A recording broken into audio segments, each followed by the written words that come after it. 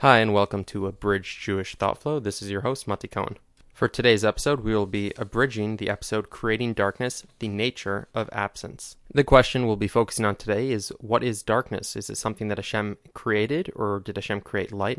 And we call the state of non-light darkness, but in reality it's nothing other than the absence of light, or is there an entity of darkness unto itself? Most of the sources come off a pasuk in Yeshayahu, Yaitzer ara v'yarei chayshech, Isa shalom v'yarei ra, that Hashem formed light and created darkness, and made peace and created bad. The basic question on the pasuk is, why would the pasuk switch from Yaitzer by ar to v'yarei, to create, by darkness? And the Mefarshim on the pasuk, the Ibn Ezra, the Radak, explained that the reason the term v'yarei chayshech is used is because chayshech, darkness, is nothing other than the absence of light. So you can't say Hashem formed the light.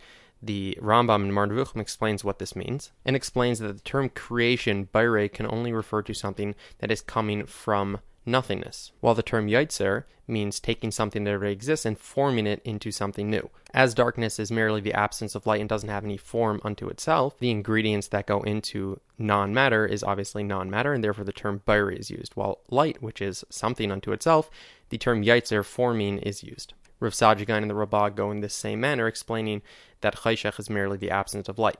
The Ramban in one place quotes the Rambam saying that chayshech is merely the absence of light, but in another place on the pasuk of Vayavdel Elokim bein ha'ara bein ha'chayshech, that Hashem separated between the light and the darkness, he explains that there are actually two forms of darkness. There's the darkness that Hashem initially created, and then there's this darkness which acts as the absence of light. This second form of darkness came into being when Hashem separated between the light and dark, giving each one its own space. Where light exists, darkness cannot. Now, the Gemara in Tamid, while discussing different questions that Alexander the Great asked the sages, brings down one of his questions, which was, which is created first, light or darkness? The Gemara concludes that darkness was in fact created first, thus implying that darkness is an entity unto itself. There are also numerous midrashim which discuss darkness as an entity unto itself, the most famous of which perhaps is during Makas Chayshech, the plague of darkness, where the darkness was not just an absence of light, but actually had its own identity to the point where it was able to restrict the movement of the Egyptians. One last point, the Chizkuni explains that before darkness was created, the state of the world was neither dark nor light, which is obviously something we can't understand,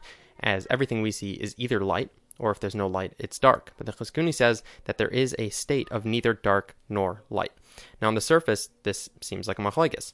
The Rishonim, the Rambam, the Ralbag, Rav Saadia, the Radak seem to be saying that darkness is merely the absence of light, while the Midrashim and the Gemara seem to imply that it is something that was created even before light, and obviously if something was created before light, it cannot be described as the absence of light, as there is no light to have it be the absence of. And we have numerous sources of darkness effectuating the world with its own qualities. Now, obviously, the Rishonim can't be arguing on the Gemara, so what exactly is going on here? To make matters worse, the Maharsha on that Gemara in Tamid says that it's das minus. It's basically kfira to suggest that darkness is merely the absence of light. Now, how could it be kfira if we have so many Rishonim, including the Rambam, who poskined what we consider kfira, holding this position? So we really have two questions. First of all, how could the Rishonim and the Gemara be arguing? And second of all, how could the Maharsha claim that it's minus, that it's kfira, to say something that so many Rishonim say? To answer these questions, we have to turn to Drashas Ran. The Ran explains that darkness is merely the absence of light. But, by Hashem, even absences are by definition intended, and he must cause them. For just as his acts are impossible without his intent, so too its absence is impossible without his intent. So what does this mean? Well, if we think of humans, when a human creates something, in every single thing a human creates, there will be absences. For example, let's say I create a doll. Well, that doll is not going to be able to speak. It's not going to be able to hear. So it has the absence of the ability to speak, and it has the absence of the ability to hear. You would not say that, oh, that guy's very talented. He was able to create a doll that wasn't able to speak, because not being able to speak was not part of my creation process. But by Hashem, because Hashem is able to do everything, and not only is he able to do everything, but everything he does is with perfect intent, the fact that something has an absence is just as much of a creation by Hashem as the fact that something has a non-absence, or a thing. So we have to differentiate between the creation of a concept and the creation of a thing as it appears on this world. So for example, water. The concept of water is not wet. The actual water is wet. Wetness is a quality of water that we have on earth. But the concept of water, when I think of water, that concept is not wet, and that is why I don't have to dry off every time I think about water. So too with the concept of darkness. The concept of darkness is as distinct from the concept of light as the concept of book is distinct from the concept of light. However, Hashem gave physical darkness the quality of being the absence of light, meaning you will never have darkness that coexists with light without there being some sort of miracle. However, that is merely because Hashem created darkness to affect the world in that way. Intrinsically, there's no more of a contradiction between light and darkness coexisting as there is between light and book coexisting. And if you look in your room and you have a book in there, you'll realize that light and book can coexist perfectly. The Yerushalmi in Brachas really fleshes this point out quite nicely.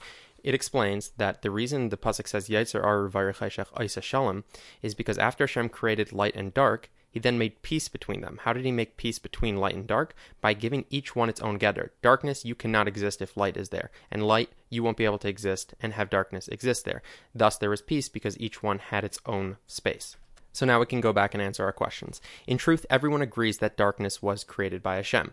Everything was created by Hashem. And in fact, Hashem could have created this darkness with the quality of light, meaning it could have been that the world is always light, unless you turn on the dark switch, unless you bring in some sort of dark fire. And then the Rishonim would have explained that light is just the absence of dark. But after creating light and dark, Hashem decided that darkness would have the quality of being the status quo, and light would be the active effector of the world. The reason the Maharsha says it's heretical to suggest that darkness is merely the absence of light is he means that it's not just acting as the absence of light, but it is by definition the absence of light. That as soon as you have light there, without Hashem doing anything, there will automatically be dark where light does not exist. That is heretical because it suggests that there is a concept which exists, namely darkness, without Hashem's involvement. That is obviously heresy. However, everyone agrees that as darkness exists now, it merely plays the role of the absence of light.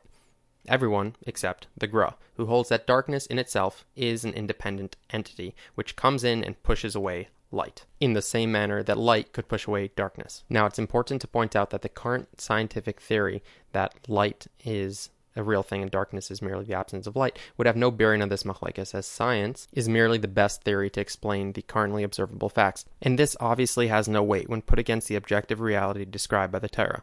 The Gra and Rishonim understanding of the Torah is clearly an incomparably greater source than the current theory of science. Thank you for listening and hope you enjoyed. For more information, please refer back to the full Creating Darkness episode. I'm Mati Cohen, and this is Abridged Jewish Thought Flow.